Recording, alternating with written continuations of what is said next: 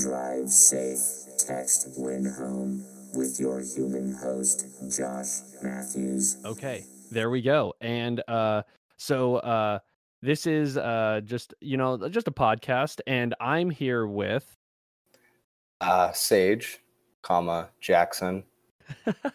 That's me. dude, that's a good middle name. Thanks. My middle name is actually Alexander. I just don't like sounding like a knight every time I talk. Sir Sage Alexander Jackson. It's a strong name, I've been told. Dude, yeah, like that.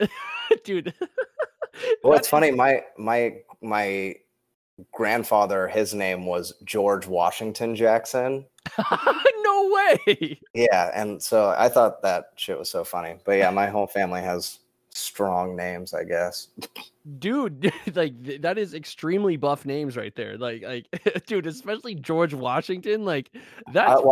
I thought it was a joke, and like so my grandpa, I mean George Jackson, everybody would call him George Jackson, but he had like a super deep, weird voice, and for the longest time I thought it was a joke when everybody would go George Washington Jackson, and then I was like, I think like a junior or senior in high school, and I like was talking to my dad, and I was like, what's like grandpa's real middle name? And he's like, Washington. Like grandpa's name is George Washington Jackson. And I was like, oh shit, I thought that was like a joke. But yeah, no, my name is Sage Alexander Jackson. Grandfather George Washington Jackson. Dude, that's amazing. Like, especially like, dude, like you do have it like an insanely strong name. Like that sounds like you could easily just have that as like a band name, and people are gonna think like, dude, that's a deathcore band for sure. Who is that? Oh, that's the Sage Alexander Jackson Experience. like Tony Danza, exactly like the Tap Dance Extravaganza. Yeah.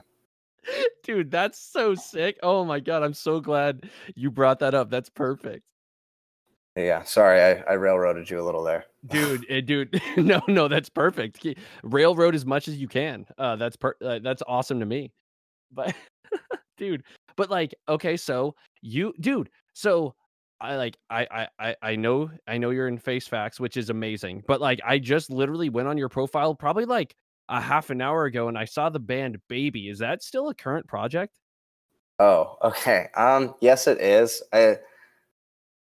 So before I ever did Face Facts, Face Facts was like a hiatus, and then I was working graveyard and like hating my life, and I hadn't been doing music for a long time. I had moved here from Texas, and I hadn't been doing anything. Okay. And then it was like on my one day off that I had like a week, I went to my friend Marco's. No, it wasn't my friend Marco's house. My friend Gene's house, but my friend Marco came over, and they were like they were like kind of just dicking around, and then they like recorded this like minute and a half long song, and I was like, and they were kind of like not treating it like anything, and it was one of the first times I was like, yo, that sounds like actually kind of good. And then I asked them to like set up the mic so I could do vocals, and then we did like a demo for it, and then we all three were like, whoa, this could be like really fucking cool, and it was organic. And I think that they were like not like less interested, but I was kind of putting my hands together like, oh my fucking god, I've never like been with a band that like could do something, like what the hell. And cool. So, or like at all, like when I lived in Texas, I didn't really play in bands or play any shows. Like my first real show was with Benoit, or Baby, I should say. But okay. But we had like two writing sessions, and then two writing sessions, and then Andy messaged me on Twitter asking if I knew any drummers and vocalists, and I said, do you just want to like start a band together? Because like I only had the one song, and he was like, he had a couple songs, and so I was like, oh, like let's start a band. And like before I even joined Face Facts, I was like super into Face Facts. Like I like thought they were the fucking shit, and like hell yeah.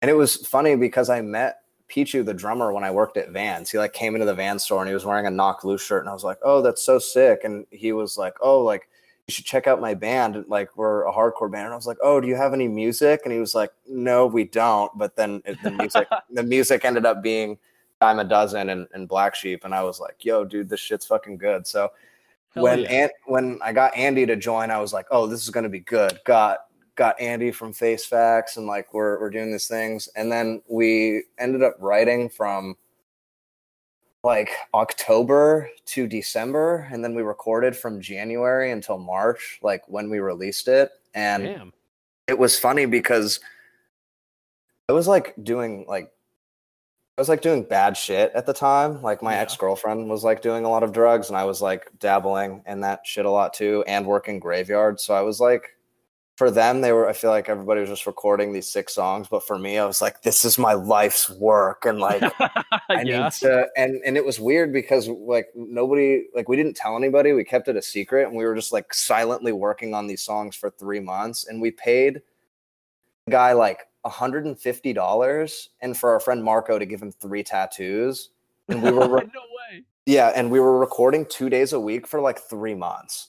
Wow. Oh my God, dude. Yeah, and this dude was just like letting us come over. I'm sure his wife was like pissed, but like, he was also being like, I've never recorded a band I liked before. So I think it was kind of like being like that. So we literally worked on this thing for like 6 months and then released it. And like, I still go back and listen to the songs, and I'm like, these songs are fucking like good to me still. Like, I worked super hard on it. But like, Marco is like a full-time tattooer, and he was making a lot of money. And then Andy started doing Face Facts again because the vocalist kind of was getting his stuff back together at that point in time. And there was like a little bit of beef that they had all squashed. So then they were like doing it again. And then on top of that, there was like this other band named Benoit that hadn't been a band in like years. And then all of a sudden, the month after we released it, they were like, we're gonna be Benoit too. And like, what? So yeah, it was honestly like the worst thing. Like, everything was set up to go, and like, I feel like the songs were good and like everything was good, and then just like a bunch of little things just kept happening that made it like not happen. Like, it was weird. Our first show, we got asked to play at Bridgetown. It was like a decent little like fest. I don't even know how we got at like, or like who asked us. I think it was Joe, actually. Oh, I'm pretty sure we played with you guys then. Oh shit, yeah, you guys did. You guys did. I remember because you guys had the little fucking sign, and I was like, wow, these guys are super scramsy. I know it's a fucking dumbass term, but oh yeah, no shit, I totally forgot about that. But yeah, then we played our first show together, and that was basically it. And then we played one more hometown show here, and then we just couldn't. And then I changed the name to Baby, and then that was kind of like it, I guess. Like, we're not a band. Like, we've written more demos for sure, but I don't know if they'll ever see the light of day. Sorry, to answer your question, yes, we're a band. It's probably just gonna be like an internet band, or if I can ever convince the other members to want to do it. Oh, dude, that's badass because I literally, like I said, I listened to like the first couple songs. I was like, oh, dude, this is gnarly. Like, and first of all, like, your vocals are ridiculous. Like when I first like saw like Face Facts, I was like, holy shit. And then seeing you and hearing your voice normally, dude, you sound like a fucking monster. Like, it's fucking sick. Yeah, dude, it's gnarly. So like when I heard Baby, I was like, damn, dude, like, it's insane. Well, it's funny because like with Baby, I think we were all going for something a little bit different, which is why I think it like worked. Like, Andy was kind of just doing his own thing, and then the other guy, Marco, was kind of like, the songs don't even sound like it, but he kept saying that he was listening to like Weekend Nachos a lot, and I was like, these don't even sound like Weekend Nacho songs. But I guess if that was like the inspiration for it. And then like for me, I liked the, I don't know, like the more like Expire, like Trapped Under Ice, like vocal, like, I don't know, that kind of thing. And so I think we were all just pulling from a little bit different things, and that it ended up working out like that. But I feel like I did the vocals like a little bit like lighter, and then with Face Facts, I like wanted them to be like heavier because the songs were heavier. But now we're like kind of getting away from that. You know, we play in standard now, so we're trying to. Oh, seriously? I don't think it's standard. I think it's like a half step down or. Okay. But like we're kind of getting away from that. For a while, it was like, what was it? I'm bad with the drop. Whatever, full step down, but drop D, drop C. Is that what that is? That's what we play in. Yeah. Yeah. So drop C is what it was originally, but then now I think we play in like half step down or standard drop D or something like that. Dude, guitar stuff, man. Yeah, it's not for me. I mean, I play guitar. I'm good at structuring a regular song, but like I can't riff. I can't riff to save my life. I wish I could. Like I wish I could riff. I don't know what it is. I don't have the patience for it. Like I wish I could just write a sloppy breakdown when I'm like just feeling angry, but then I just got to play Dust in the Wind instead by Kansas. That's awesome though, dude. Yeah. Dude. But no, like that, and then yes, I totally agree. Like your vocals on Face Facts, like that demo that you guys like just put out is like stupid, dude. It's ridiculous. Yeah, dude. I was so stoked. Like I was like, damn. And like so like how was recording that? Like you guys recorded with Brad, right? Yes, we recorded with Brad and Bert for that twice, actually. Damn. I'm super picky, and like so is Andy. Mm-hmm. I mean, Pichu is as well, but like I think that Andy and I are both very like sticklers for things. So like we recorded the whole thing, and then we had it for like a week or two, and Brad was like, "Yeah, just let me know what you wanna what do you want tweaked." And then we like sat down with everybody, and we were like, "Yo, like we gotta pay and go back. Like this shit sucks." Like we played it so like we did a bad job, and then. Like it probably wasn't like the worst, but I mean it definitely could have been like tighter. Like the first time we went in, Pichu had never recorded before, and we just didn't play to a click. Like I guess we just thought we were or it was mostly me being like, we don't need it. Like let's just sound like natural. And then Brad was like, yeah, it'll sound a little bit more raw. And then I was like, yeah, like just fucking, it'll be raw. And then like we got the recordings back, and I like. Pichu and I are just like wincing at the drums, and like, oh damn. Andy's like, yeah, just certain parts were like off, and like it wasn't like anything Brad did. Like he fucking made it sound like how it did. It was just like the first time around. I don't think we were playing tight enough, or you know. And there was like certain vocal parts that I like really just did not like. And I mean, I'm used to. Like I said, the baby thing was like 3 months. When we did 5, because we were allowed to do that on our own time, I took like 6 months to just keep redoing things over and over and over and over again. And that's crazy.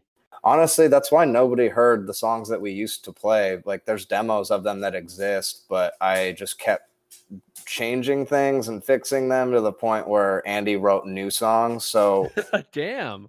Now we have like these 3 songs that were a completely different batch of songs, but it was honestly really cool. I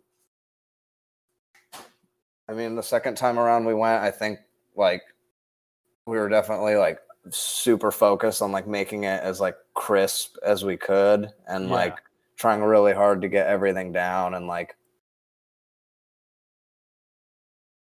I mean, yeah, like I said, I think it's just me. Like I get super fucking picky. Like at one point they like went to Del Taco, and like I don't think Brad like gets annoyed at me per se, but like there was some parts where he was like, "Yeah, dude, sounds good," and I'm like, "You just gotta let me try it like 2 or 3 more times," and he'd be like, "All right, I mean, it like sounds good." And like at one point he was like, "Yo, like my ears are fucking with me," because I had to hear the same shit like 5 times in a row, 20 times in a row. And like I would just like sit there and do it, and he'd be like, "You sure you don't want to just like come back to it?" And I'd be like, "No, like let me just try like 30 more times." Like damn. I guess that's one only good thing, I guess, is that I'm pretty like persistent when it comes to vocals. I'm not like, "Oh yeah, like that's good, like just be done with it." Like even down to like the syllable. Like I don't know, when you hear a song like and you hear the way somebody like says something, like you go back and listen to it because you like the way that they said it or like the way they enunciated it. Like if I enunciate like an E or an I wrong, I'm like, no, that sounds weak. I gotta make it sound throatier, like I'm eating gravel. Dude, no, and honestly, I feel like that's such a good thing to have, like especially a vocalist in the band, like because that's like for everyone, that's the main thing that everyone wants to listen to anyways. Like I'm a drummer, but I definitely like go towards vocals because it makes the band. And it really does. And like for so long I used to like more now. I mean, obviously the music always matters, but I used to think that I used to think that you could get away with more without good music. But then sometimes I'll hear like a good vocalist and the music, like a good like hardcore vocalist, and the riffs will be ass, and I'm like, yo, like what the? That's not how it's supposed to be. The vocals are good. Why does the song suck? So like, but I do get that, and I think that's why I do that, because not everybody listening is like, you know, listening to it for the riffs or the drums, you know. So like if the vocal isn't catchy or or the lyrics aren't catchy or something, like I don't know. I feel like I'm really into like I don't know, hooks. Like even in hardcore, like I love a good call out or a good hook. I feel like we write a lot of choruses and hooks in our songs, and I repeat a lot of things because I don't know, it's fun to do shit like that. I love a good hook. Dude, yeah, and then also like it's all like writing a hook or like repeating in general is like also perfect, especially in hardcore, because then that's the part where the crowd's like either gonna like grab the mic and like do it with you or like all that. Like I love that stuff. Like it makes it's so cool. Well, it's funny because like I mean like not in like a rip off way. I mean like everybody's fucking like has done it, like the, you know, screaming out one word or whatever and then everybody's going off and stuff. But when I first joined Bass Faction, we like first started playing like shows around a little bit, like I was kind of wondering because like I wasn't in the scene, like I was super like new, like I didn't like, they just asked me to join and I was picking up on all these shows or whatever, and so I hadn't really listened to any of the bands. And so when I like first joined Bass Faction, I like and like heard Reclaim or whatever, and there's the one song like Reclaim, bam, bam, bam. When I saw them play for the first time and I saw everybody going off, I was like, yo, like what the fuck, like this shit's not like dead out here. And like so I started getting like super duper interested in like, you know, like Reclaim and like you guys. But yeah, like for parts that people can sing along or whatever, I had that like in my head. I was like, what would be like a good like a something, and I like couldn't figure it out or like anything. And then the second time we went, I changed it to the Do It at the beginning of No Control. Yeah, dude, that's so bad. I thought that was like cheesy, and then when it came out, everybody was putting like "Do It" on the post, and I was like, "Oh hell shit!" Yeah. I was like, "Okay, like maybe that'll be like a good thing." And Kichu and Andy were like, being like, "Oh great, now we're gonna be like the Do It guys. Like everybody's gonna call us. We're gonna be the Nike band or something." Oh, dude, that's amazing. Yeah, you know, product placement. You got to put it right on the center of the table so they can. Dude, oh man, that totally calls for like a Nike rip, dude. Oh god, I fucking hope so. Or a cease and desist. Oh, dude, right? That'd be perfect. I wonder if any band has gotten a cease and desist for like doing one of those logos. I feel like they had to have, especially if it's like Nike. Like, but then again, I feel like you'd have to be a bigger, like a much bigger band for them to be like, yo, like you're making money off our shit right now. Like, well, like I mean, I get because like part of me thinks that they wouldn't say anything, but then like a couple years ago, there was like an Adam 22 No Jumper vlog, and he was getting like a cease and desist for like a shitty Gucci ripoff, and like at the time he was way less popular. So I was like, yo, what the hell? And it just made me think like, do all these hardcore bands just get the one cease and desist and like, all right, just one round of merch. We got our warning. Dude, that has to be it, man. Like it has to be. Like Power Trip, the Kool-Aid Man. Like, I'm not gonna break through your door and sue you, but like, you guys gotta cut this shit out. That's awesome, dude. It's so true. That honestly sounds like a good business plan, dude. Like it's like, yo, it's limited to 25 and we will literally never make it because of that cease and desist. Like, well, actually, I was talking to Justin and Braxton. Oh yeah. I think it was, where the fuck was this? Sorry. I think it was at the dojo or somewhere else. I'm pretty sure it was at the dojo. Okay. And I thought Justin was wearing I don't know if you know the skateboard company Hookups. Oh yeah. Yeah, Justin was wearing a Hookups shirt or a hoodie, and I was like, "Oh, dude, like that's a fucking dope Hookups hoodie." And he was like, "What is that?" And I was like, "What?" And his shirt said Jakai, and I was like, "Yo, what the fuck?" And then No way. yeah, but then it was weird because Justin said that he like wore it out somewhere, and that some girl was like, "Yo, like I don't appreciate you wearing that. Like that's my boyfriend's like company and blah blah blah." And he was like, "I didn't know what the fuck she was talking about." And I was like, "Dude, that means her boyfriend was Jeremy fucking Klein. Like, what are you talking about?" No And- way. Yeah, and Justin was like, "Yeah, dude, this girl said that like that she was Jeremy Klein's boyfriend," and she was like, "What band is that? Like, what band is that? Why are they doing that?" And it was the logo of the girl like holding the gun with like the red circle background, and she's wearing like a yellow shirt and like I think I know which one you're talking about. Yeah. yeah, it's like she's just holding a gun like facing the front or whatever. But yeah, I just thought that was super funny that allegedly Jeremy Klein's girlfriend like went up to Justin and was like, "I don't appreciate you wearing some rip-off merch from my boyfriend's company." Oh, dude, that's amazing, dude. Especially knowing that like he like by proxy just met Jeremy Klein. Yeah, through the grapevine. And when Yeah, everybody's exactly. like, "Wait, so you met him?" And it's like, "Well, I met him once removed. It was his girlfriend." Dude, that's amazing. Yeah, I don't know. I always think about doing like rip-off merch, but I never know what to pick. Dude, I mean, it's hard, but like, I mean, technically anything. I mean, you could always just post like, "Yo, hey, what does anybody want?" And just see what. Yeah, and but just- see, that's the thing. That's why I started a band, to do whatever the fuck I want. You know? Exactly, dude. And I always come back to like, I don't know. I think I always come back to like skateboard rip-offs. Oh, Like dude. there was one Backtrack toy machine rip-off with like it's like the perched like devil cat. It's almost like a Oh, sphinx yeah? looking cat like laying down, and it says Backtrack at the bottom. There's like a Stepping Stone Casper t-shirt. Sorry, I like only keep tabs on merch that's like rip-off tees because I'm like, fuck yeah, that shit's so sick. But Dude, like I'm surprised. I know a band probably has, but I haven't seen it. But like a toy machine ripoff of just like how like the hands together, like they should just put their band name on it.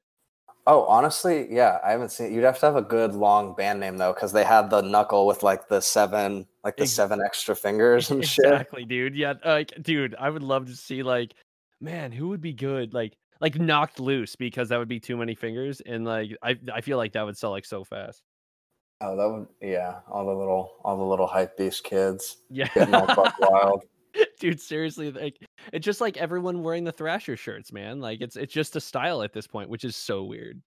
Yeah, people, like it's funny because like I think that hardcore kids like, I don't know, like they shit on rap and they like call it dumb and they're like, oh, like there's no like meaning behind it and like all the shit they're into is whack. But then like those will be the same dudes rolling up a huge blunt in their Air Maxes and like a fucking like in like a fucking beatdown jersey, and you're like, dude, you look like you just walked out of an ASAP Ferg concert, but you're like at a local backyard show. Like, what are you fucking talking about? Like, I don't know. Like, I think that this stylistically, like the shit that people put their time and energy and focus on, it's a lot. Like that whole Sanrio thing with Gulch, that was so like, the shit was so over the top. Like I couldn't even believe that people were still talking about it when they were talking about it. It's just kind of like, it's literally just merch. And if people want to sell it for more to be a dick, then like, what can you do? I mean, it looked cool. I'm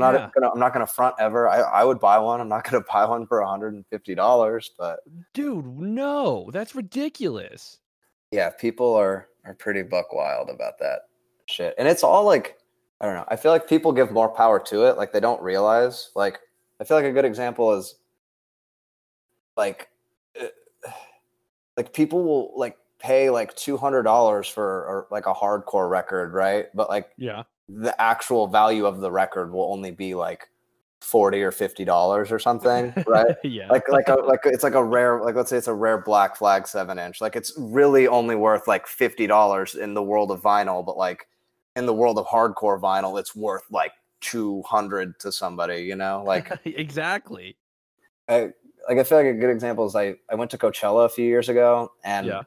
there's a big record store that's at Coachella every year, and they always have super rare fucking shit. And I got a first pressing of a Mineral record and the Gloria record, and they were both only $25. What? And I was asking the dude, I was like, yo, like, is this right? Like, is this a first pressing? And he was like, yeah, no, it's not the reprint one. It's not the reissue. It's like the first. It was End Serenading, the green one. I don't know if you listened to Mineral that No, much. I've heard of the band, and I know I've definitely heard some of their songs, but I couldn't name them.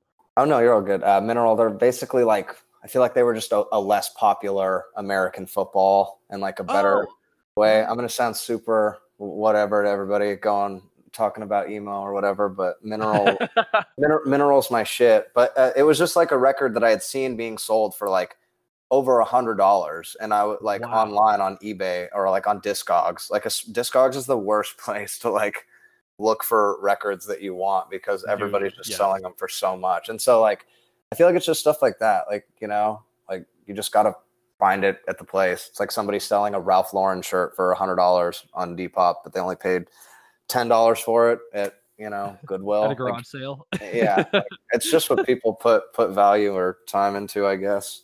No, it's true. Yeah, dude, and it sucks. Like it's like because like you said, like it could be worth like nothing, like quote unquote nothing, and then people just like, yeah, but dude, this is actually really sick if you get this. Yeah, like oh god, that like. Yeah, like I said, I don't know a better way to explain it than the Mineral thing. Like I had looked for that record like a few years prior, and I was like, "It's here in my hand for $20." Like it felt like I was like taking something from them, and I was like, "What the fuck? Like this is like not real." But yeah, it was just them being like, "No, like that's what it's worth. Do you want it?" And I was like, "Yeah." That's so sick, dude. Yeah. I also found I gave it to my friend, but it was a fuck. What was it? I don't want to sound dumb. I think it was Strife was signed to Victory Records, right? It was like a first pressing, like Victory Records, Strife, promo 7-inch. It was like $10 or something. Like hardcore is just not worth money in the real world, apparently. No. Like, yeah, I was like, what the like just finding all these rare records that nobody wants. There's actually I know that you're into like old like emotional hardcore and the Scramsy stuff. Like I don't know how much like old like regular emo you listen to. Like I don't know if you know the band Indian Summer. I feel like I know I've heard the name. I bet I've listened to them, but again, I couldn't probably name you anything. But oh no, you're all good. There's a same little record store, like they have like their little like emo section, and I like found this like record that it just looked cool, but it was I hadn't heard of either of them. It was Indian Summer and Ordination of Aaron. Oh no, and I've never, yeah. When I picked it up, I was like, oh, this just looks cool or whatever. And then I like looked it up online, and they were like these New Jersey like emo gods on like Inchworm Records like playing, and I was like, oh shit, like I just got this because it like looked cool. It was like hand screened and stuff on the cover, and I was like, wow, this way. It was like, this just looks nice. But yeah, I always just you specifically, because I know you listen to all that stuff. I almost actually recently was going to take a picture and send it to you and be like, hey, I don't know if you know these bands, but I own this rare record. But I didn't want to look like I was just flexing. I just wanted to be like, hey, do you know these bands or like them? But like, dude, no. Even if you would have sent that, I would have been like, oh, dude, I'm totally gonna check them out. Like, yeah, they're just like, so like, yeah, dude, like, I don't like I got it super easy, like whatever. But like, yeah, but no, I would have totally like appreciated that. That's badass. Yeah, I think you would like them. Indian Summer and Ordination of Aaron. Pretty good. No, I'm seriously gonna look them up because like I don't know, like I guess like emo, like recently I've been listening to like a lot of heavier stuff, but like if whenever I get into that phase, like I don't know, like I guess would you classify what emo, like I've been like slower stuff, like you said, American football. I like that band's amazing, but like If you like American football, you should really check out the Gloria record and okay, Mineral. okay, It's from this guy named Chris Simpson. okay, Um, I mean, I don't know. American football is good too. I just, in my opinion, Mineral was like the better American football. Like oh American damn, football got crazy big somehow, but like they literally had the same thing happen to them. Both like not doing anything with either band. Like Mike Kinsella wasn't doing anything with American football until like 2013 when the memes were just unstoppable with yeah. fucking that shit. And like to the point, like imagine like making enough jokes to where like a band just comes back. They're like, oh, you guys want us to make money now? Like, I guess that's cool. But there was like an interview with him when somebody was asking, it was like the big question everybody wants to know, like, why'd you guys give it up? Blah, blah, blah. And he's like, we didn't give up. People just didn't care at the time. Like they do now, but like at the time they just didn't really care. And the same thing for Mineral. Mineral has been doing like reunion shows for the last couple of years, but like Chris Simpson said the same thing. He was like, it just wasn't like viable. Like nobody liked us enough to, for us to play overseas or like, so like for them, it was like some of the first times that they were playing in a lot of places because they were like, getting to, oh shit. One of my dogs is barking. Dude, but no, that's crazy to know. Like it just sucks because I'm definitely gonna check out Mineral because if it's like if you say it's the better American football, then that's really cool. And knowing that bands like that did like just basically faded away just because like it's like yeah, like no one cared and like no one like because at one point it's gonna be like, well, I don't want to keep playing the same like bar show forever. Like I would love to like venture out and across the seas and stuff, but like yeah, to know that like a meme basically brought American football back is insane. Yeah, I don't know. I feel like I sound super lame. Like I got into music like kind of late. Like I was like 15. Well, I was listening to music before, like when I was in the 8th grade. Like the self-titled Blink-182 album and System of a Down were like the fucking Bible, But I didn't I didn't like play music, and I didn't understand like looking up Blink-182 on YouTube and seeing recommended artists. Like I just didn't like click on that stuff, or like I would listen to a song and I wouldn't like branch out or whatever. And then I was 15 and it was 2013 and I had no idea about any sort of different cult. I mean, I was into skateboarding a lot, but like I said, no music, no scene or anything. And then my high school girlfriend was like, you listen to the shittiest fucking music. And I was like, well, that was kind of rude. And then I like remember being in class and she was like, here, like, we're going to make you a Tumblr, and like literally made me a Tumblr. And then it's like, go home and listen to these 3 bands. And the 3 bands were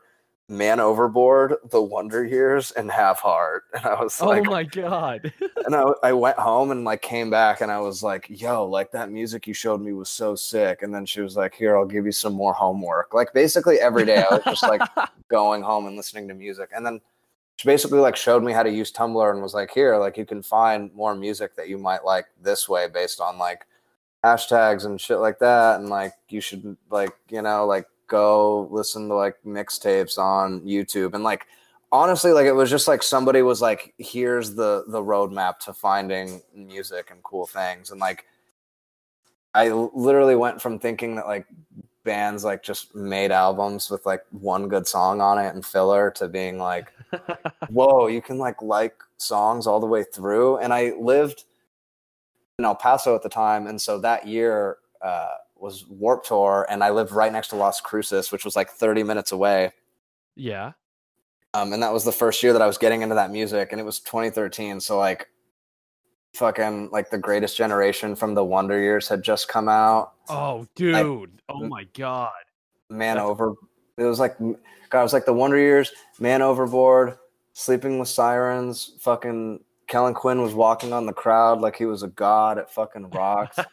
I don't give a fuck about that shit. I love talking about all those old scene type bands, even though I wasn't really like, I don't know. I always say that I wasn't seen, but then like in the 8th grade, like in ninth grade, I only had crushes on like scene girls, and then like Yeah. I got into like scene music, and like I was always listening to Never Shout Never. Like I listened to Never Shout Never before I got into all the other shit. I was like, I don't know heavy music, but Eat Me While I'm Hot's pretty fucking sick. Dude, yes. Oh my god, that's so awesome.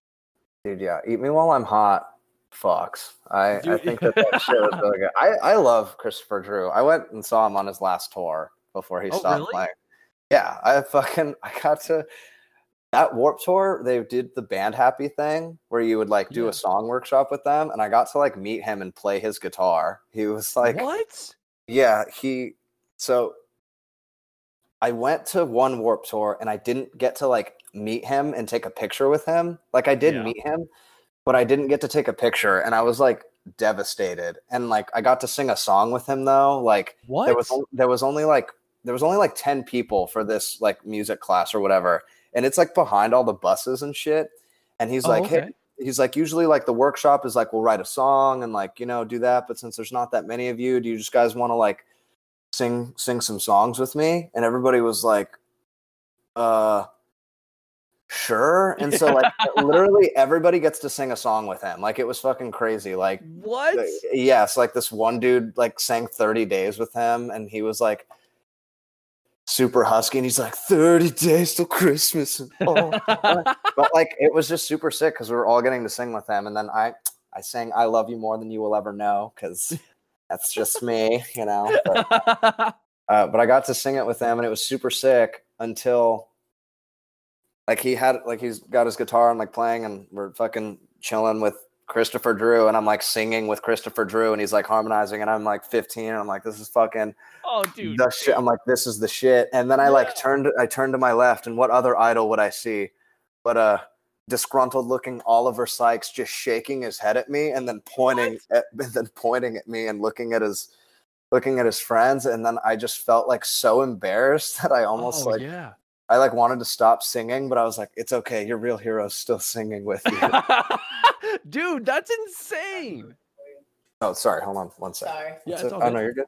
Should I paint this black with white designs, like little ghosty designs, or white with black little monster designs? Josh. Yeah? White with black and ghost designs, or red with black and monster designs? Black border. My roommate Janet is an artist, and she's asking me for her opinion on something. Black border. Badass. White ghosties. Black border with white ghosties. Or white border with black little devils. Or white border with black little devils. Your for pick. A mirror. For a mirror. Halloween. Ooh, I think the white with the black devils or whatever. White with black little devils. I like him. Josh, you were the deciding factor in that household. Yeah. You send him a picture when it's done. We'll send you a picture when it's done. I was about to say, please send me a picture. That's awesome, dude. Sorry about that. No, it's okay, dude. Like, I hope that's the centerpiece of any Halloween, whatever. We're pretty decorated over here right now. We've got little construction paper bats on the mirror, and I went to the 99-cent store, and there was this like skeleton rat in a cage, and now I just can't stop looking at it and going,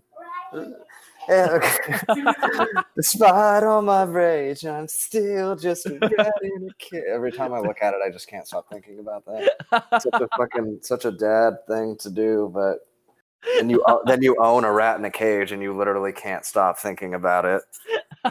It's almost like a tick. Like I look at it and I'm thinking about it while I'm talking to you. That's amazing, dude.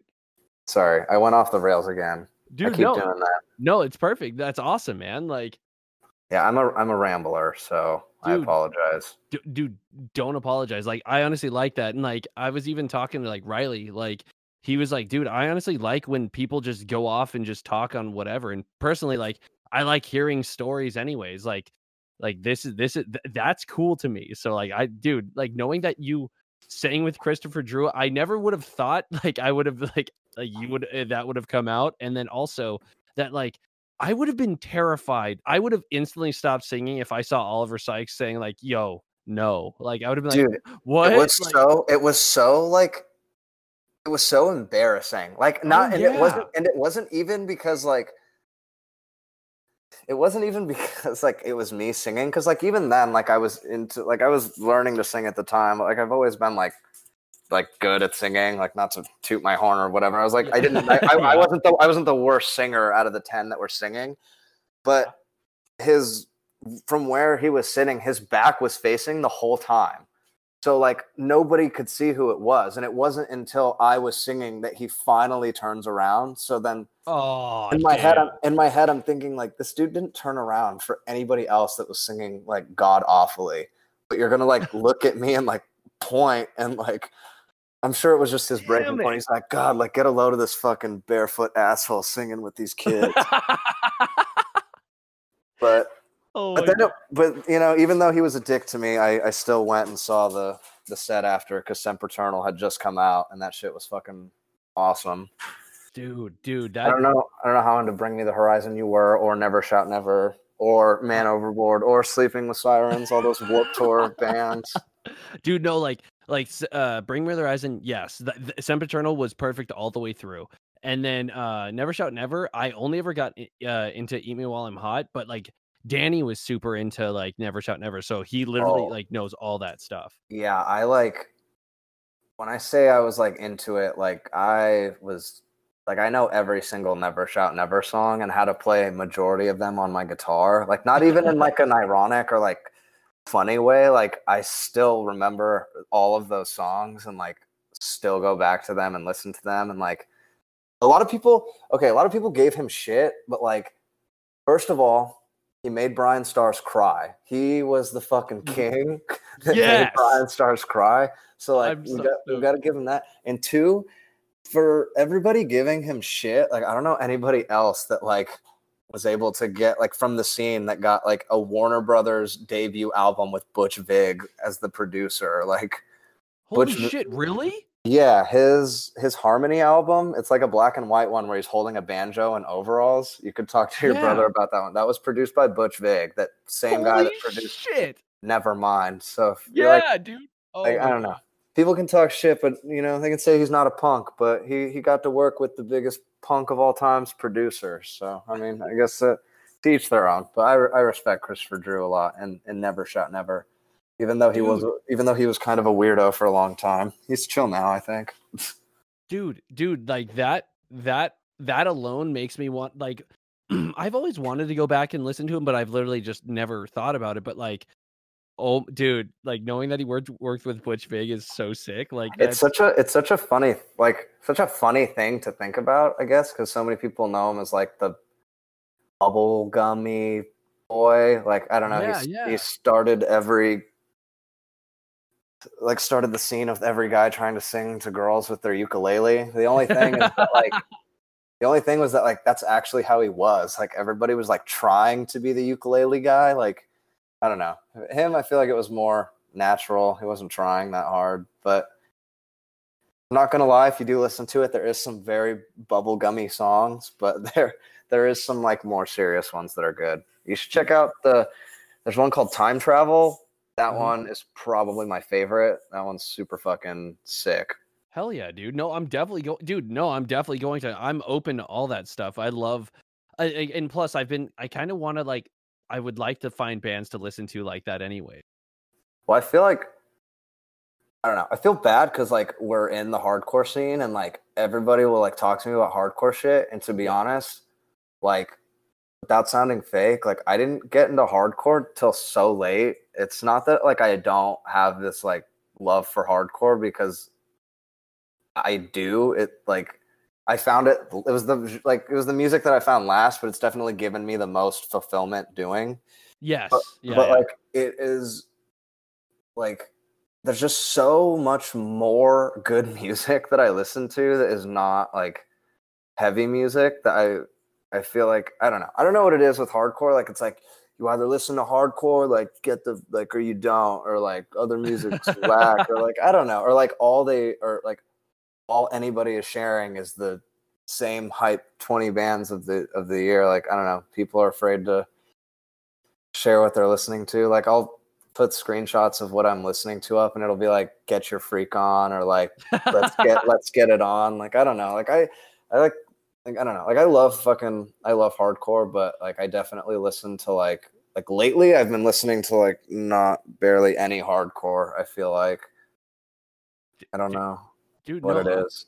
I find myself doing that too. Like I do listen to a lot of like hardcore and all that stuff, but like I've been listening to a lot of like Modest Mouse and like Death Cab for Cutie recently, and like dude, two of my favorites of all time. Ben Gibbard, you want to hear a all-time quarterback? His college side. Thank you. Oh my God, no one else knows that band. I love that. Dude, don't worry. I know all the ones nobody knows. No, I'm just kidding. But yeah, all-time quarterback is fucking one of my that song "Send Packing" is one of my favorite songs of all time. Dude, that's a really good song. I know it's the opening track, but Plans Get Complex is just so perfect. It's a baller track. Dude. Yeah, super fucking baller track. Have you ever heard Ben Gibbard's like punk project, Pinwheel? Yes, I have. That shit's also really fucking good. Dude, like literally you're the only person that I've ever talked to, because one time I just went down because I love Death Cab, like except okay, hold on. So I do love Death Cab, but like I got into them on Plans. I love Narrow Stairs, and then Codes and Keys I only got a little into, and then I Kittensugi I just recently listened to, and then that one's good. That one I only like a lot because I know that he's talking about Zooey Deschanel the whole time. Exactly. Yes. Kittensugi. So like in my head I'm like, oh god, it's all about her or whatever. But Death Cab, I got into like for me in high school it was like Plans, and yes. I had like listened to Transatlanticism before, which is amazing. Sorry, yeah, I found that after Plans. Yeah, that was like, but when I was 18 and I moved here, I do this thing where like I buy records, like especially if it's one that I know already or have heard a little bit, I'll like pay money for it. Yeah. So then I like force myself to listen to it more. Oh, that's cool. So like I bought this like $45 like double LP like deluxe edition of Transatlanticism, and I was like, I just paid like a lot for this, so I'm gonna like sit here and like study this. And I listened to it all the way through, and then I was like, I understand why this is the most important one. And like it's so weird because I had listened to Plans so much, and I had listened to God, what was the one right after Plans? Is that Narrow Stairs? Was that the one right after? Yeah, I listened to those two in high school like quite a bit. And then when I listened to Transatlanticism for the first time, like all the way through without skipping, I was like, this is like so different than those, like, and like super fucking sad, but it's fucking rocks. Yeah, exactly. Yeah, Transatlanticism, probably my favorite. Number 2. We have the facts and we're voting yes. I've still never listened to that. I know I love Death Cab, and I need to. That's a good one. Well, that's the cool thing about like, I don't know, Death Cab for Cutie or music. I do this with movies too and music. If an album is really, really good or a movie I know is like really, really good, I like won't listen to it for a long time. So I have something to listen to in the future or like to watch in the future. Yeah. So like I didn't watch No Country for Old Men until I was 21 because I knew I was going to like it, but I was like, I just need to wait till I have nothing on the tube. One night, had nothing to watch. I was like, all right, it's time to listen to this. So I feel like that's a good thing to do with music. Like, there's albums you like really want to listen to, you just hold out, and then when everything's super fucking stale, you just crank that out. I do that with Circa Survive a lot, actually. Yeah. Like, I got into Circa Survive and Anthony Green super duper duper late. Yeah, same I just never liked him. I don't know why. Like I thought he was cool, obviously. Like, but you know, it's fucking Anthony Green. He's the Greenster or whatever. But I never got into it. I think I don't know. In my head, like the music is more complex and less catchy, so that's where I don't see the catchiness of it, I guess. But then I definitely get that. But I always told myself, like, I was like, I know that Circa Survive is like cool. Like, I know it's good. Like, I know I like it, but I just like don't like it. And then I finally just like sat down and like listened to Avalon by Anthony Green all the way through and was like, oh yes, what the fuck? And like my ex-girlfriend was like super into him and like showed me all the like the B-side tracks that were like the hits, and I was like, you know what, I missed out on this for sure. Dude, I know what you mean because I forget what I think I forgot what record the difference between is on, but like that record was flawless. I can't remember if that's Jaturna or On Letting Go, or if I'm just I'm missing. The difference between Poison and Medicine Yeah. is that's On Letting Go, the Hot Air Balloon album. Don't worry, I'm not fucking perfect either. Yeah, but like that record, that song alone is ridiculous. But like when I first heard that, I was like, wow, I was like, dude, this is insane. And then I remember like I kind of fell out of them, and I remember Dissensus coming out, and I literally walked into a Best Buy and bought it on CD because I wanted to play it. I wanted to like my car had a CD player at the time, and I was like, I want to play it on a CD like the way it should be. Like I didn't want to stream it. I literally waited till that record came out to play it in my car just because I was like I wanted like it organically, and like when I did, I was like, this record's perfect. And like I don't know if you ever listened to Dissensus, but I still haven't. I listened to the singles on it. I've seen the music video with where baby. they're like in the forest. Oh, the fucking baby shit. boxing is fucking. Yeah. That shit's good. There's like one where they're like in the forest or something, and Anthony Green has these like goggles on. It's kind of a cool music video. I love that one where he's fucking boxing the baby though. Yeah, dude, Schism. That song is ridiculous, dude. Yeah, I really like Stop the Fucking Car on Jaturna. Yeah, dude, see, I don't know the names, but I know I've heard the song. It's the Sorry, I was about to like just yell it, but no. I was gonna yell it in your ear because the fucking opening of that song is just him fucking shrieking. Oh, dude! Oh my god, I would have been terrified. Feel that we're falling back to the ground. Oh yeah, that exactly. I know. That's awesome. It's a good. I also like the song "Meet Me in Montauk." The end of that one, little Eternal Sunshine ref. Yeah, exactly. Dude, see that's so awesome. But dude, if you haven't listened to Dissensus, listen to it because honestly, Nesting Dolls is the I think that song. I've heard that song. He like it's like a B-side. It's like a B-side song or something that they shared with it. I heard that one because he posted about it and like made a little thing about it. But that Nesting Dolls is a kick-ass song. Dude, that whole record all the way through. I think it's only like 9 songs or something. It was kind of short, but like it was such a great record. I loved that one so much. I just listened to I mean, it's old now, but like I said, I like waited. It's like the EP with the weird, like, I think it came out with Blue Sky Noise, but it's got like the wounded looking animal on it. And it has the song Stare Like You'll Stay.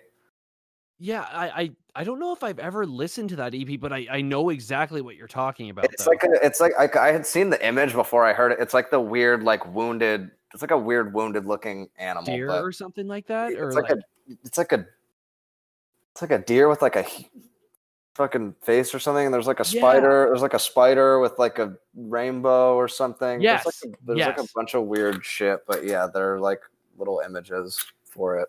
But yeah, the EP is good.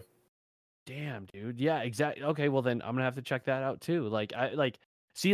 This is also another, like, I've told multiple people this before, and but like I love doing this podcast because now I'm like learning even more about like certain people, and then finding out like hearing your vocals. I would have never thought like, yeah, dude, like one of my favorites is like Death Cab. Like same with me. Like that's one of my all-time favorite bands. And yeah, I love fucking Death Cab and all that soft shit. I don't know, like, I don't know why people, or I don't know what it is, like when you play hardcore, people just assume you listen to nothing but hardcore, and like I'll hear interviews with people in bands, and like they'll say the same thing, and I'm just like, there's no way that that's true. But then like when I go to shows and like talk to people and they're only talking about that, and I'm just like, okay, like if I talk about Death Cab for Cutie, I'm gonna get beat up. I'm gonna get whopped over here or something. Like somebody's gonna fucking punch me in the head. That's the guy that was listening to "I'll Follow You Into the Dark" into his car. Get him! Get him! Yeah, my 2 favorite like artists of all time are Pedro the Lion and Kind of Like Spitting. I don't know if you know either of those two, I've but never heard both of those. both really good. Pedro the Lion is Pedro the Lion's super good. If you like Death Cab, you'll definitely like him. He's from Seattle, and he used to play with Ben Gibbard and Death Cab for Cutie a lot. Oh, no way. Like a lot, yeah. Also, dude. there's this other thing. If you like Death Cab, sorry, I like all that little low-key shit. If you like it, it's on Bandcamp, and you can find it still, and on YouTube, I think. Ben Gibbard recorded his first show he ever played as Death Cab for Cutie. It was like an acoustic show for his friends.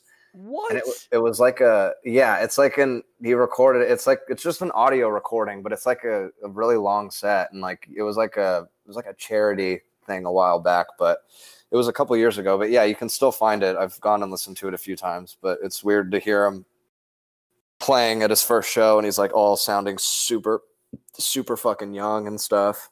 Damn, dude. No, I'm definitely gonna check that. Dude, like, see, like, you talking about that. Have you ever listened to the band Idiot Pilot? Idiot Pilot? Yeah. I have not.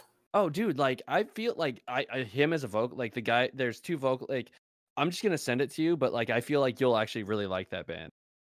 Oh yeah. Well, this is where I also feel weird. Like, people will tell me about a band, and then I'll immediately like pull it up and like type it and like save it in my phone, and like people be like, "What are you doing?" And I'm like, "Oh, like you said Idiot Pilot," and I already typed it on my phone and like saved the artist so I could go back and listen to it.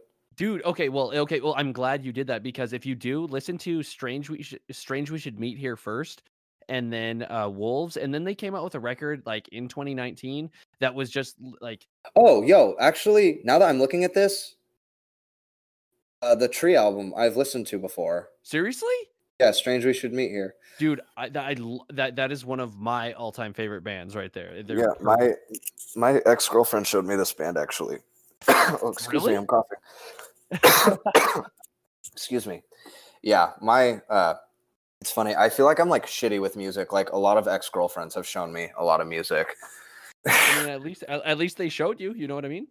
Yeah, like that same one that showed me Idiot Pilot also showed me As Cities Burn. I don't know if you like them too. Never listened to them, but I know of them. As Cities Burn, I feel like you would like that shit a lot too. Hell yeah. Okay, dude. Now we're just recommending music to each other. Yeah, also, I don't know. This is another thing I wanted to ask you one time. Do you like At the Drive-In? Dude, I literally just got into them last year because of my old bassist of my old band said like, dude, like, listen to Relationship of Command. And I was like, okay. And I was like, this is insane. Because I wanted to ask you if you knew them before. At like one show, we had like spoken about.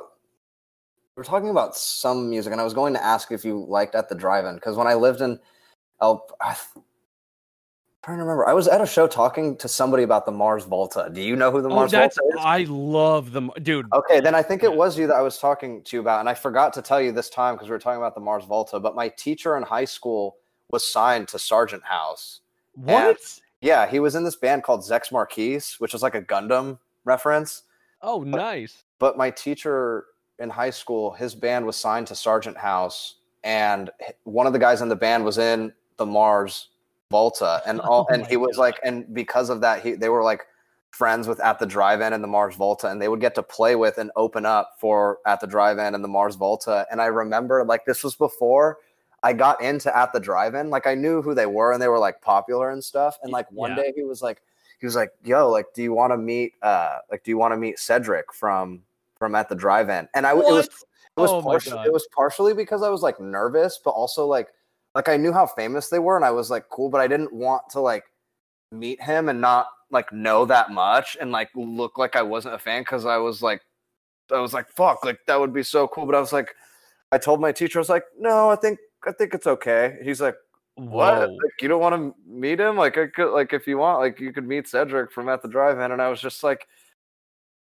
no, I think I'm good, if I'm being honest. Like, it's fine. And I was just like, what the fuck? Like, what? And I always think back to that now and like regret it, because I'm like, I could have probably like met him or whatever. But at the same time, I'm glad I didn't, because I wouldn't have had like the same appreciation, you know? I get it. Yeah, I know what you mean. But like, damn, dude, just to know that you could have met him is just like, and like to know and also that's kind of like strange to be able to have like turned that down. Like, I feel like anyone would have been like, yeah, I guess so.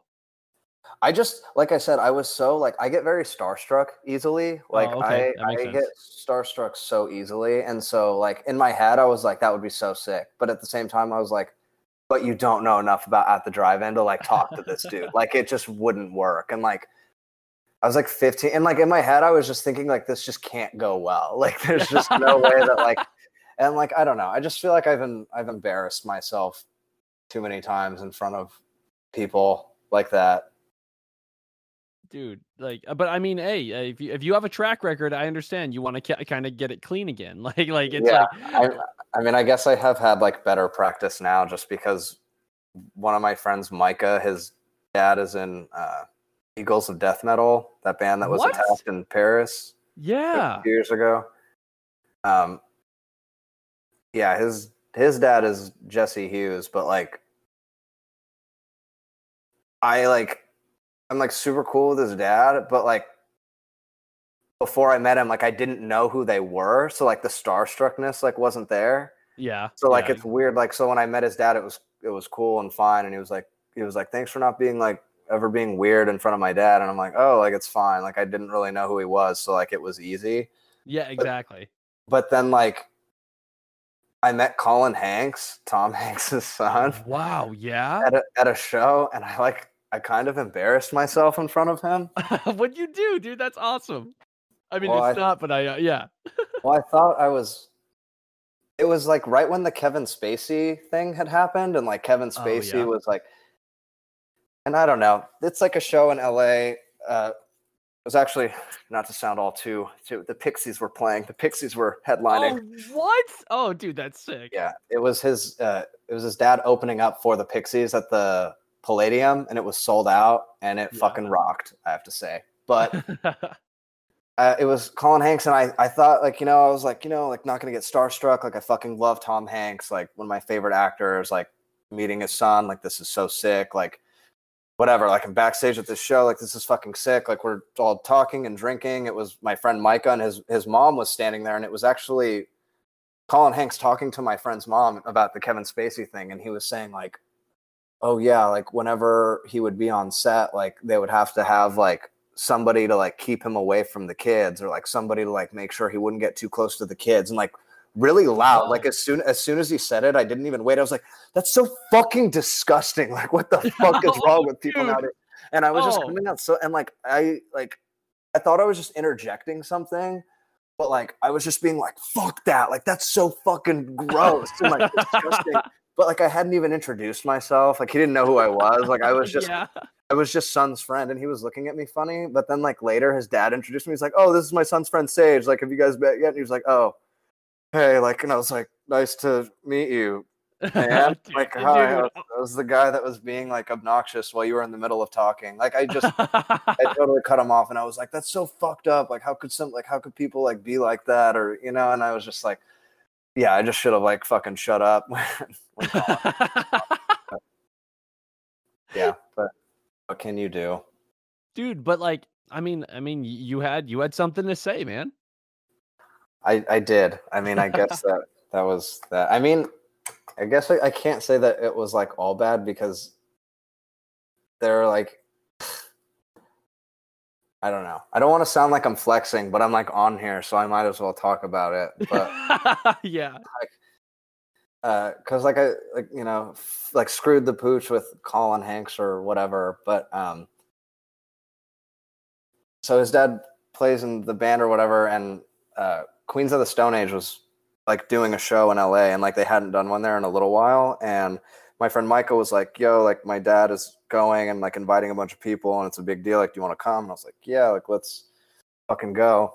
Yeah. And he invites me, and we go, and like we get to see Queens of the Stone Age side stage, and then like we go down in the middle, and we're like all in the front, and like it was just fucking $1 million budget for the show. Like everything was super fucking sick. And then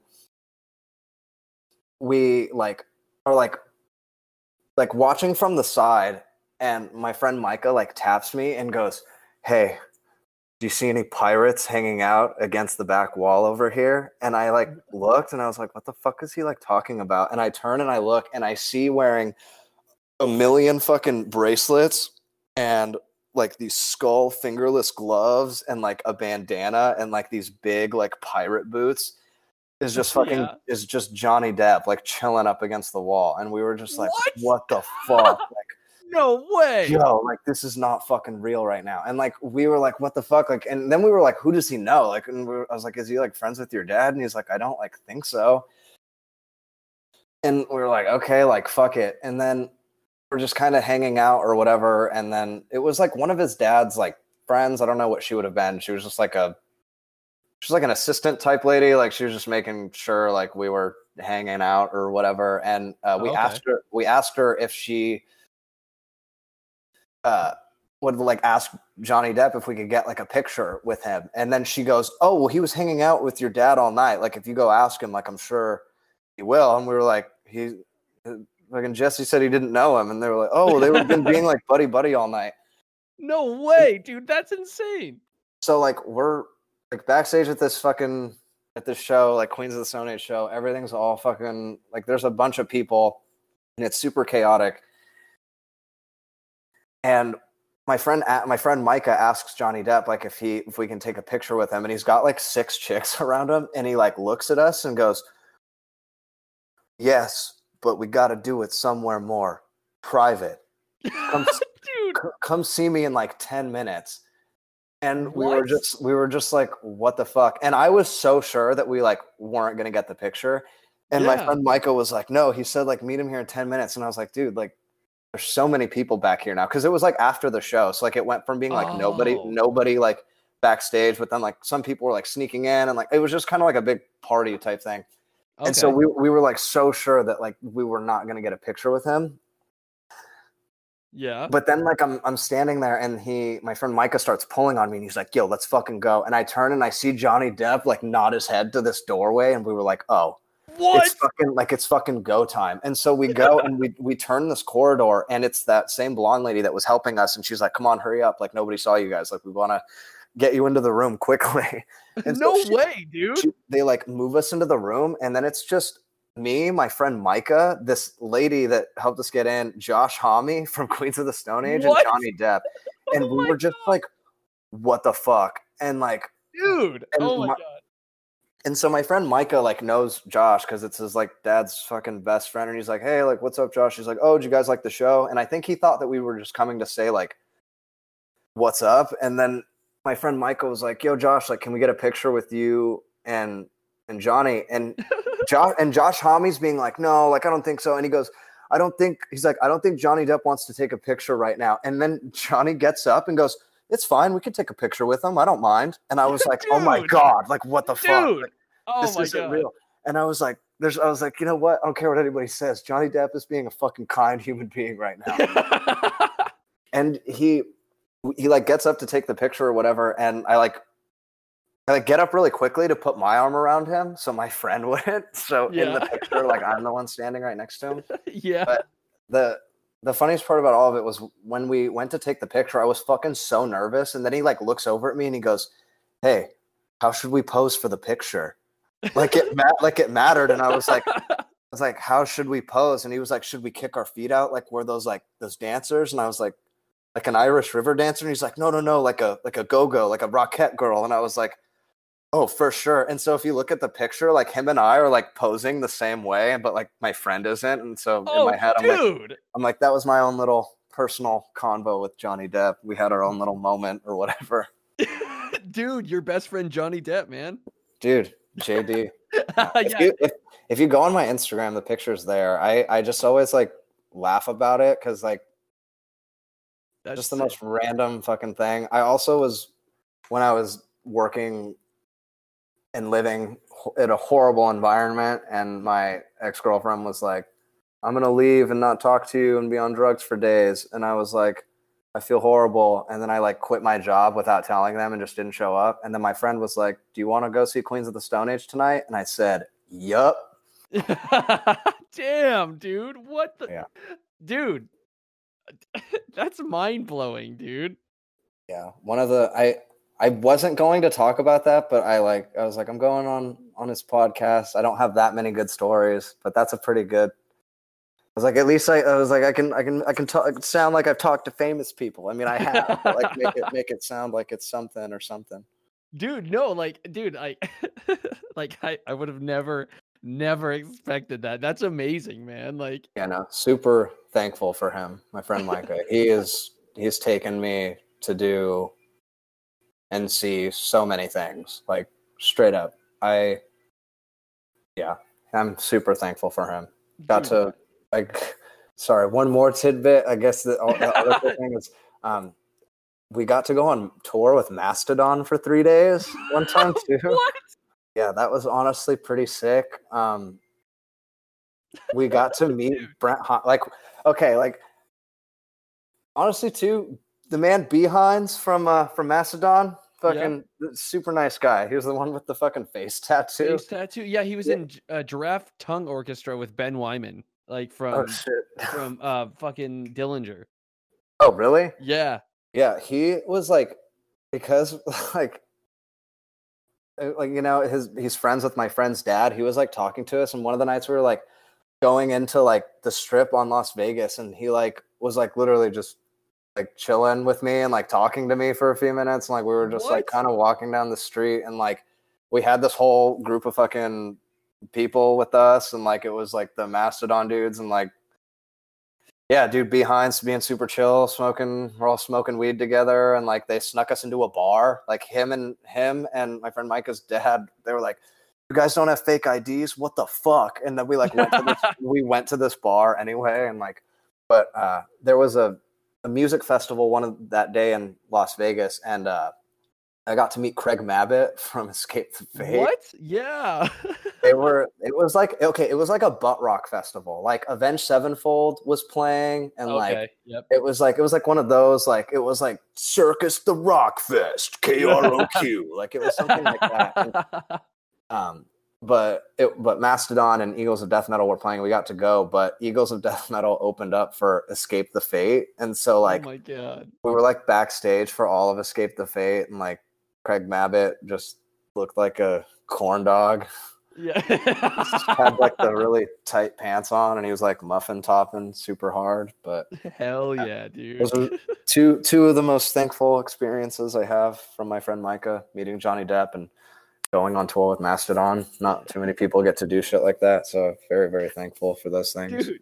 Dude, that's like those are two things that people probably dream about like doing. I mean,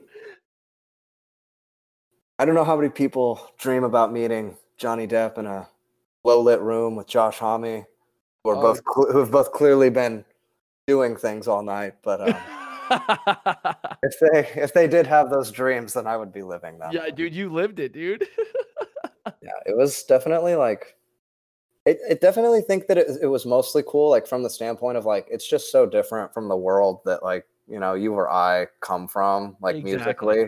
Yes. Like, so it's honestly like, I don't know. It's just super cool to, I don't know, see what goes into it, I guess. Like, especially like, I don't know, like when we're seeing like music I like, it, you know, it's definitely more fun for me. Like when we got to see the Pixies open up, like seeing them fucking play, like seeing Francis fucking wail on a Telecaster in person was that's so sick. Was fucking super sick. And like seeing Mastodon play 3 days in a row was honestly pretty like hyped. And Russian Circles opened up. Oh, dude, see, like that's a band that I've never I've heard of, but I've never listened to them. Russian Circles was really cool too.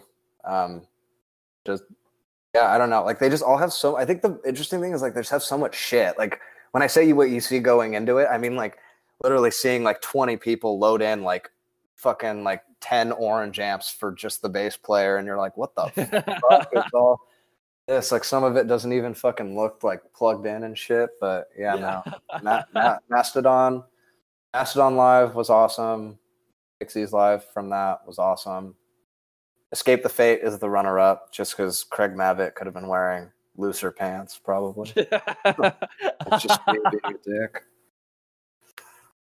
I feel bad. I've been rambling again for a long time, and I feel like I have barely answered any questions you have had for me. Dude, no, you literally answered all of them and just added like so many different stories, which I love. That's so sick, dude. Well, I'm glad it didn't seem too rambly because I was nervous. I was gonna get like fucked up before I did this, and then I didn't because I was like, I don't want to. I was like, I should probably be like pretty sober when I do this. Like, yeah, okay, that sounds fucked. I'm not like get like fucked up, but I was gonna have a couple beers while I did this and like smoke weed, but I didn't want to like ramble even more than I already do sober. So yeah, I'm glad I didn't. So that's good. That's awesome, man. Like, dude, like, no, it was funny. Like, I was like asking you a bunch, like, I asked you a bunch of questions. Like I said, I like knowing like the person. Like, yes, I want to know like your band and all this stuff. But like, I mean, I've seen your band. I know who you are. But Yeah. like to get you to know better. But like knowing that like you love Never Shout Never, I would have literally never asked that at a show. So like that's what's super sick about this is that like now I know Death Cab for Cutie. Like, dude, next time we play a show, I'm gonna be like, yo, Death Cab, and you're gonna be like, I know, and then we're gonna go sit in a car and cry. Next time I see you, you're gonna go Death Cab, and I'm gonna go for Cutie, and we're gonna go. But now that I know that you're into that shit, if I'm ever drunk at 4 a.m. stumbling across a Death Cab for Cutie set from 2001 in Arizona, I will send it your way. Dude, please. That's one of my favorite things to do, honestly, is find like live sets that have like less than 500 views from like 2007 and just like get drunk and watch them all.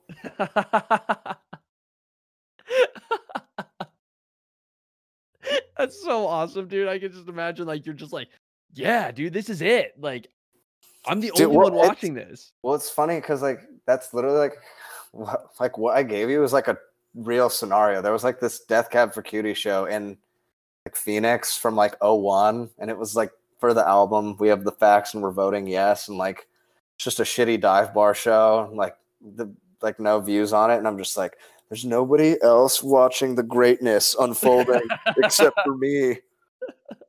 Why isn't anybody watching this shit? But it's really like shit that isn't that funny? Like as you get older, like all the shit that you think is like fucking god tier, like you get older and you're like, I could have been doing this. Like what the hell? Dude, exactly. Like, when I was in high school, I would look at some bands and be like, oh my god, like they're the end all be all. And like I'm an adult now and I'm like, they never made a penny off of that. Like why do I think that they were like, or I don't know, I would see a song on YouTube that had like 10,000 listens and I would be like, oh man, they must make like something from that. And I'm just like, now that I'm older, I'm like, yeah, no, that's like not how it works. Like,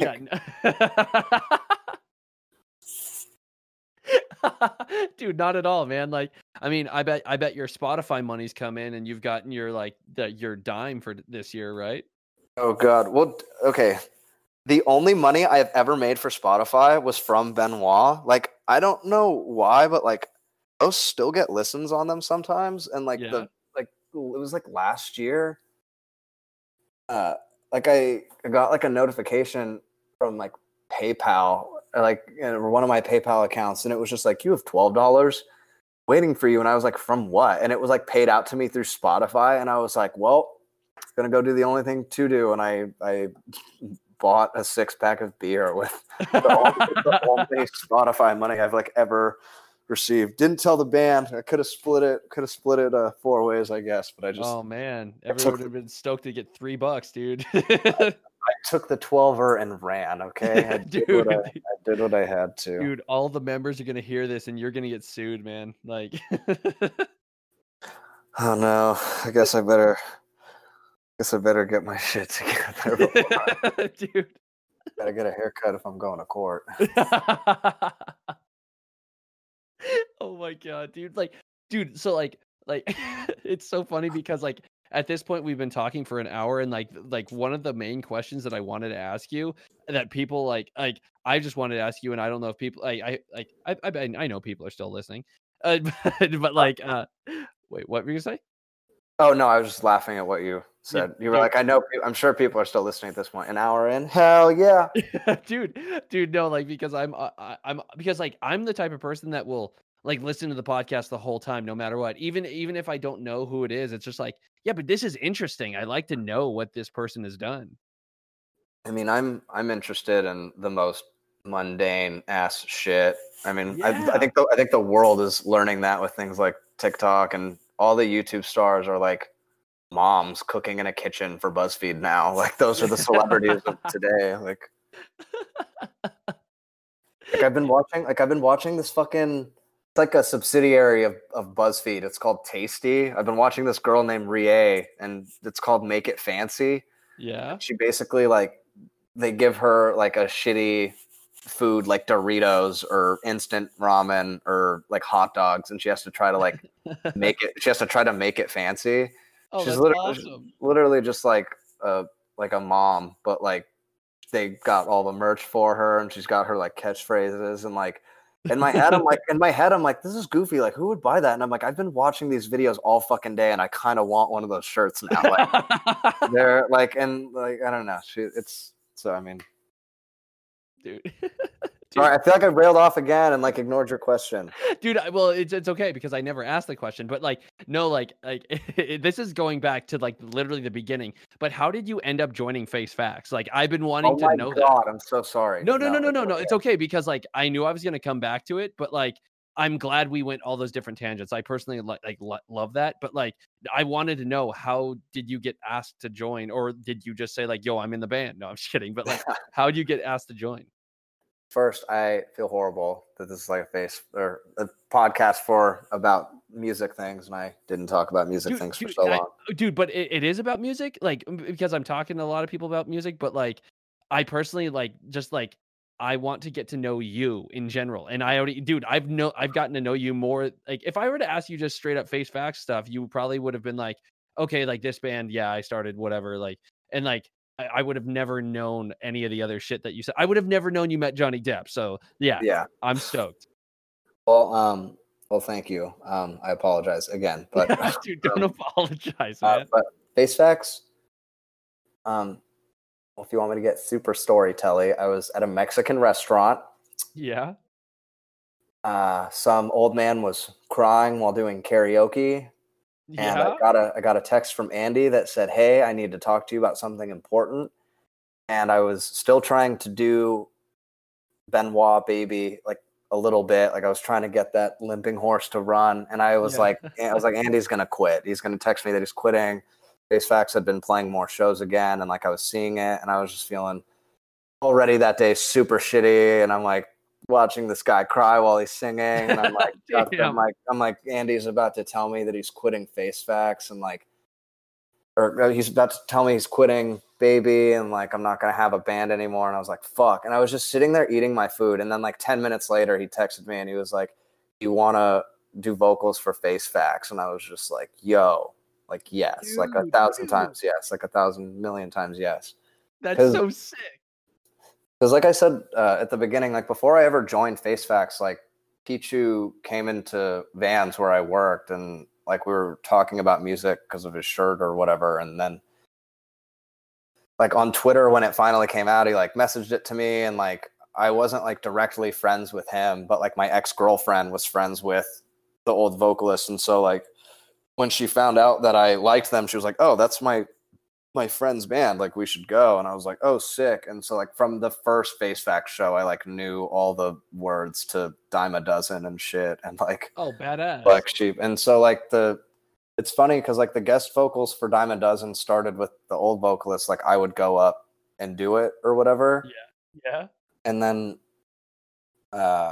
one show, Justin, I don't know if I don't know if it like started because like the old video, like there was an old video of me doing it, or like there was 2 old videos of me going up for the guest vocals. And then one show when I was like the new vocalist, Justin was like, "Oh, like, can I get up and do guest vocals?" And I was like, "It's time to pass the torch. I'm not the guest." I was like, "I don't do the guest vocals anymore." So dude, that's so sick. Gotta pass the torch. But I always make this joke to them that like that I feel lucky that I got to join my favorite local band, because like in El Paso there wasn't any bands or anything, and so the fact that I watched Face Facts live here locally, and like I knew them, I didn't know them before, so like I just like had met them in passing, and so like yeah I don't know, the fact that I organically met all of them individually, separately, and then I ended up getting to join Face Facts. Like, I mean,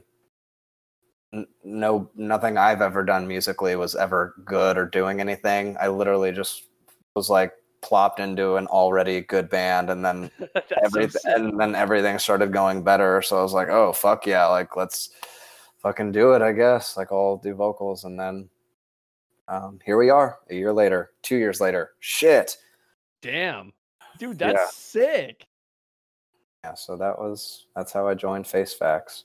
Dude, I had one practice. Yeah. And then our first show was actually at the dojo, and Pichu got off late, and when we showed up there was like 10 people, like less than 10 people, and like Andy didn't want to play and neither did Sergio, but Pichu was like, I had to work fucking late and I still drove all the way out here, so we're gonna play. And like it was such a shitty show, but I was like, I just want to play so I can like get the shitty show out of the way first time around. Exactly. And like it was definitely like probably one of like, if not like our worst show, like because there was nobody there. Like I don't know, people started picking up the cones every 5 seconds. It was literally just like people were playing with lightsabers, but it was cones, and we were just playing. Everybody was whipping the shit out of each other, and I was just like, God damn it, man. Of course, man. But you know, whatever floats their boat. Dude. Exactly, man. But like the thing is, like, trust me, I know exactly how you feel. I've definitely played many of those shows. But sorry, I'm coughing. It's all good. That's something. But you can edit those out if you do editing on these at all. Dude, I don't do editing. Everyone's gonna hear you coughing, man. They're gonna be like, dude. All right, everybody, you hear that? We're going in raw. Yeah. No edits. Dude. Okay, so like I have like 2 last questions, but like the last one is like a 2-part. But this one, like, if your band was a TV show, what show would it be?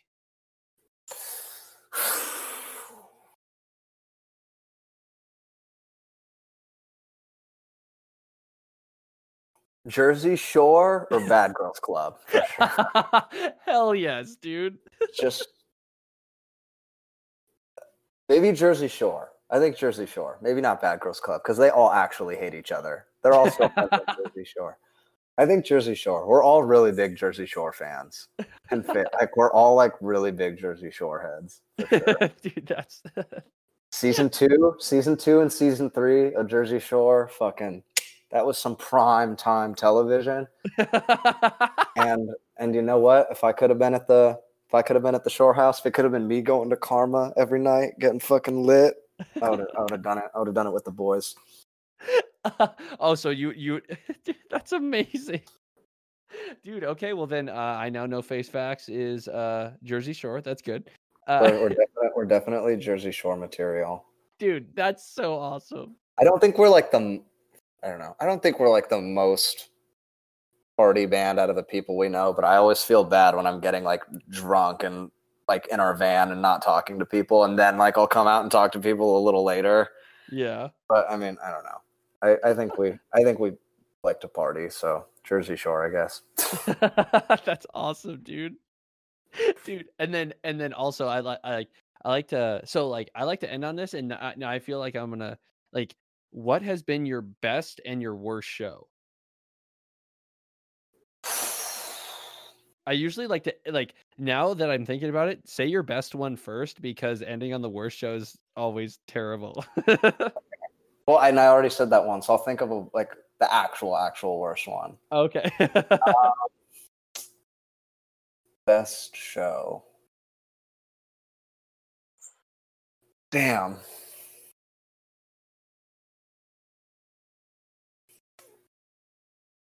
I have like 3 that are tied, so I'm trying to pick. Oh, dude, just each one. I'll give you my top 3, but they're all for different reasons. Okay, for sure. I think that our best show for like turnout and for people and crowd reaction was the show at the CBR house where we opened up for Risk and played after Union Front. Oh, damn.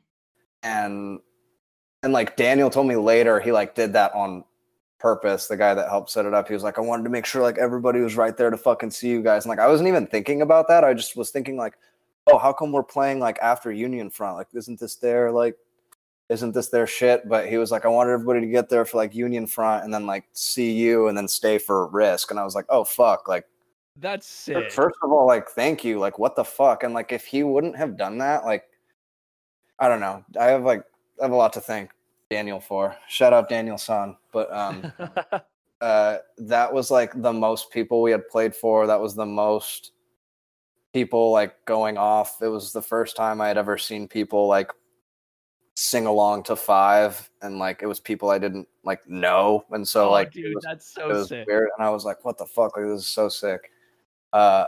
Second one is when we got to go to Texas to play with Higher Power, because that was like such a last second thing, and like we all weren't sure if we were going to get off for work, and we were all like, this is kind of dumb to drive 10 hours there, 10 hours back, basically be driving for 20 hours and only being there for less than a day. Damn, dude, that's so sick though, man. Yeah, but we did it, and I was like super happy because I mean I used to live there, and so I got to see all of my El Paso friends and introduce Face Facts to my friends from El Paso, and we got to meet the Higher Power dudes and kick it a little bit, and that was honestly really cool. And they were honestly super nice, and like they like it's so like I don't know, like they were super duper nice, and like I know they're from the UK, but fuck, I forgot his name, but I was talking to, I think he was the drummer, and I was like talking to him, and he was like, oh, like, how come, like, you guys are from California? Like, what did you come all the way out here for this show for? Like, that's a really long drive.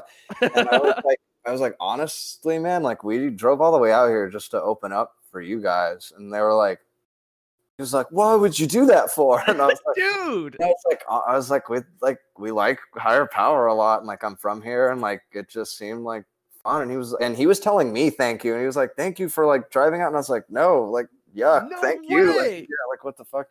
But no, Dude. they were all being like overly nice to us. All those guys were super nice and told us that we sounded good, which Oh, sick. I hope we did. But and then last favorite show was the San Pedro Beat the Heat one, just because I was feeling like I didn't really belong in Face Facts at first. Like I don't know why. I think because I was bummed because Baby was over, and then I like joined someone else's band, and I was feeling like, you know, people were singing along to somebody else's words, and it wasn't really my band or whatever. But that was the first show that we had a good amount of people moving and singing the songs, and it was the first show where I felt like people like viewed me as the new vocalist, or like the vocalist, not like who's the new guy or who's the new vocalist. It was just like, oh, he's like in the band now. Like before that, it didn't really feel like that. But then after San Pedro, I was like, I felt like I got like everybody was into it. I felt like that was it for me. Oh, dude, that's so cool to hear. And then worst show, one of the worst ones, Brad and Bert can vouch for this. The Las Vegas show was so ass. Really? Yeah, like it was cool because we like walked around and like we all kicked it afterwards for a little bit, and we were just like walking around. We ate White Castle, which was cool. Glad I got to eat at the famous White Castle on the Strip. But like I don't know, the dude was like just super disorganized and like being super like it wasn't it wasn't the worst turnout. It definitely wasn't good, but like I don't know. I guess like worst show just for like I don't know, organization stuff, and like I don't know. It could have just been a lot better. It was just I don't know.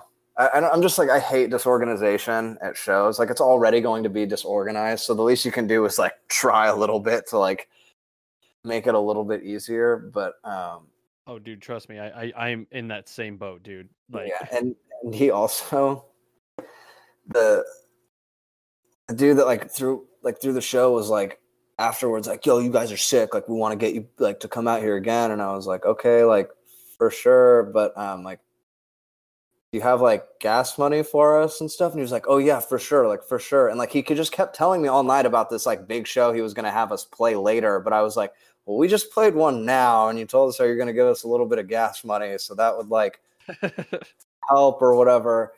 Doesn't give us gas money. Luckily, we made a good amount like off merch to like not pay for gas, but like he like didn't end up giving us gas money, and then he was like, so the big show is like to open up for Left Behind, but like I gotta make sure you're down. And I was like, no, we're down. Yeah. Just let us know if you're being serious. And he was like, no, I just want to make sure you're down. And I was like, why don't we make sure like you're down, dude? Like, Yeah. what the hell?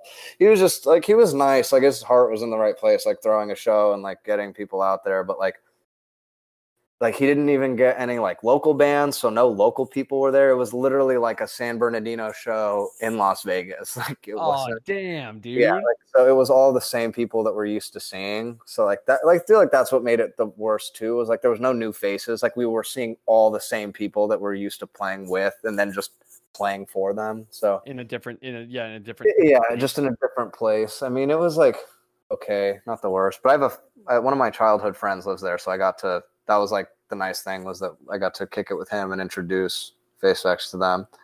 Oh, that's badass. Yeah, so when we went to El Paso, stayed with one of my friends, got to introduce them. Las Vegas, stayed, introduced a friend. But I'm trying to think if we've had. I gave you the top 3 for like the best shows, but I'm trying to think if we've had any other like bad ones. Dude, it's always hard to think of it, dude. Like it's awesome. Okay. Okay,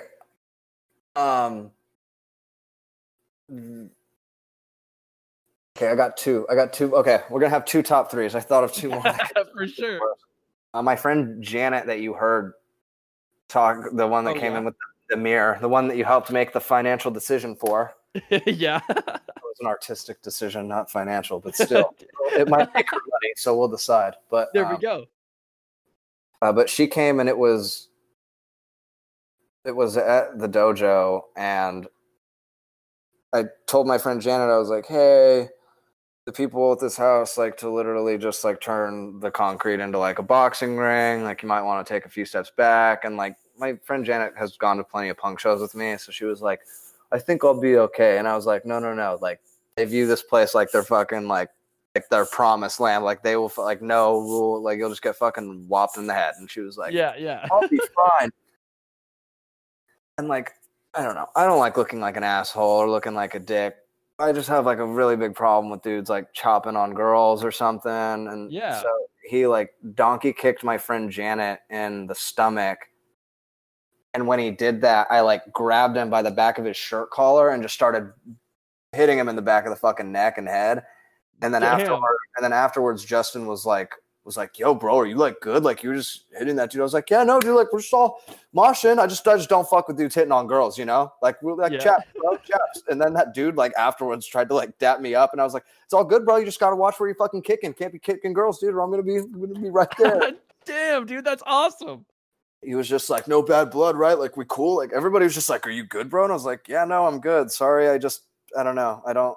Like, I get that it's the whole don't want to get hit, get out of the pit. Like, if you're just going to blindly throw a backside kick, I mean, I'll get beat up in the parking lot by you and your 10 little punk friends if you want to kick a girl. The other one was at, it was like that 40 Fest.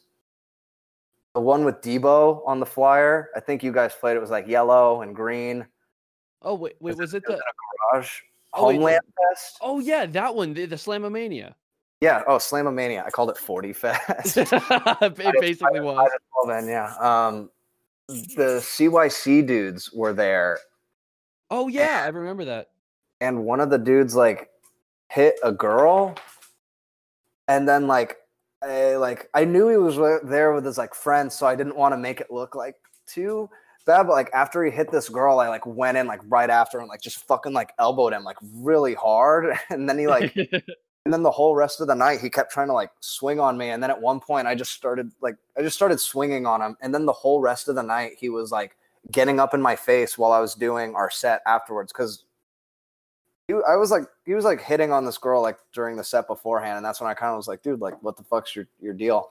Yeah. And then our whole set, he was like in my face. And anytime somebody was trying to like mosh or like 2-step, he would just push him out and be like, no, like Like you're not fucking basically being like you're not gonna mosh to this band. Like you can't two-step to this. I remember them, yeah. And was just like pushing everybody and being super fucking whack. And then after the show was over, Jeff was like, yo, Sage, like, what'd you do to that CYC dude? He's like talking about like fucking like bringing like his friends, like talking about a gun and shit. And like I had to calm him down. And I was like, if some fucking middle-aged ass fool is gonna like talk about bringing a fucking gun to a show with a bunch of fucking like young ass people, then like, you know what? Like, let's get it, I guess. Like, I don't fucking know what else to say. And he was like, no. Like, I talked to him. Like, everything's chill now, but like, what happened? And I was like, just fucking like hitting on a girl. And I like fucking pushed him. Like, and I hit him back. Like, what the fuck do you think? Like, I don't know. I get the whole like, don't want to get hit, get out the pit mentality. But like, I really, really am like not cool with watching a girl get kicked in the stomach or Fuck no. get hit in the face or like anything like that. It's like, I don't know. Like that one show when my friend Janet got kicked, I felt bad because like I said, even after that, Justin was like, "Yo, are you good, bro? You were just like hitting that dude." I was like, "Yeah, I just don't like it when people hit girls. I don't know what it is. Sorry, Yeah. sorry." But like I straight up like it wasn't like at the CYC thing where I kind of made it look like I was like moshing or something. Like this dude, I just grabbed him by the back of his shirt and like hit him and like, it was just not. I feel like I looked like a dick, but you know, to each their own. Dude, Sorry to give you one last really long answer gave you 6 answers for a 2-part question. Dude, no, like, and like to go back to that CYC, like it was funny that you bring them up is that because like when we started, like they were in there, but as soon as we started, they instantly left. So I'm glad my band will make them disappear. Well, they heard you and they were like, "Oh, feelings, emotion, thorny chug and hammer." I don't know. These they're all just looking for the most caveman gargantuan beatdown riff, and there's nothing wrong with that. Don't let me take away somebody else's fun. I just don't want people acting like our shows are like a place where people can just do whatever the fuck they want. I mean, obviously do whatever the fuck you want within reason, but like exactly, don't be like blindly kicking a girl. Like, come on. Exactly. Like, that's just fucking stupid. And like, I mean, I don't know. And like I said, I don't know what to say because I feel like so many people are like, well, like, that's like what you get. Like, don't go to a fucking show then. And it's like, okay, you like fucking complain about how girls don't go to shows and then you literally kick them out of the show. Like, literally. Yeah. So, I mean, I don't know. To each their own. I mean, I think the only reason why they still like us is because like the dude that takes pictures for them fucks with us. They asked us to play a show for them. Actually, fuck. Let me give you one more before we end. The real bad worst show. Yeah. This is the only show where nobody watched us play, and it was for CYC. No way. So this was like a show we didn't promote. They had asked us to play so long in advance, and then we like didn't know what to do, and we like forgot about it. And they were like, "Well, like, are you gonna play?" And we honestly were just kind of like, I don't know. We were bored. We didn't want to cancel. We were like, why not? Like, it'll be like fine. It should be good, right? Like, it's in Riverside, and that was one of the main reasons why we wanted to do it was because we hadn't really played in Riverside. Okay, that makes sense. I was like, maybe there would be a couple new people, like not our ideal show, but maybe some new hardcore kids, whatever. We show up, and it is a bar with a driving range behind it, like golfing. Yes, golfing. Nice. And there's an awning. Wow. And then there's this little awning with concrete, and it's like Brooks Bar. Yeah, Brooks Bar. Dude, I played that place. I played there too.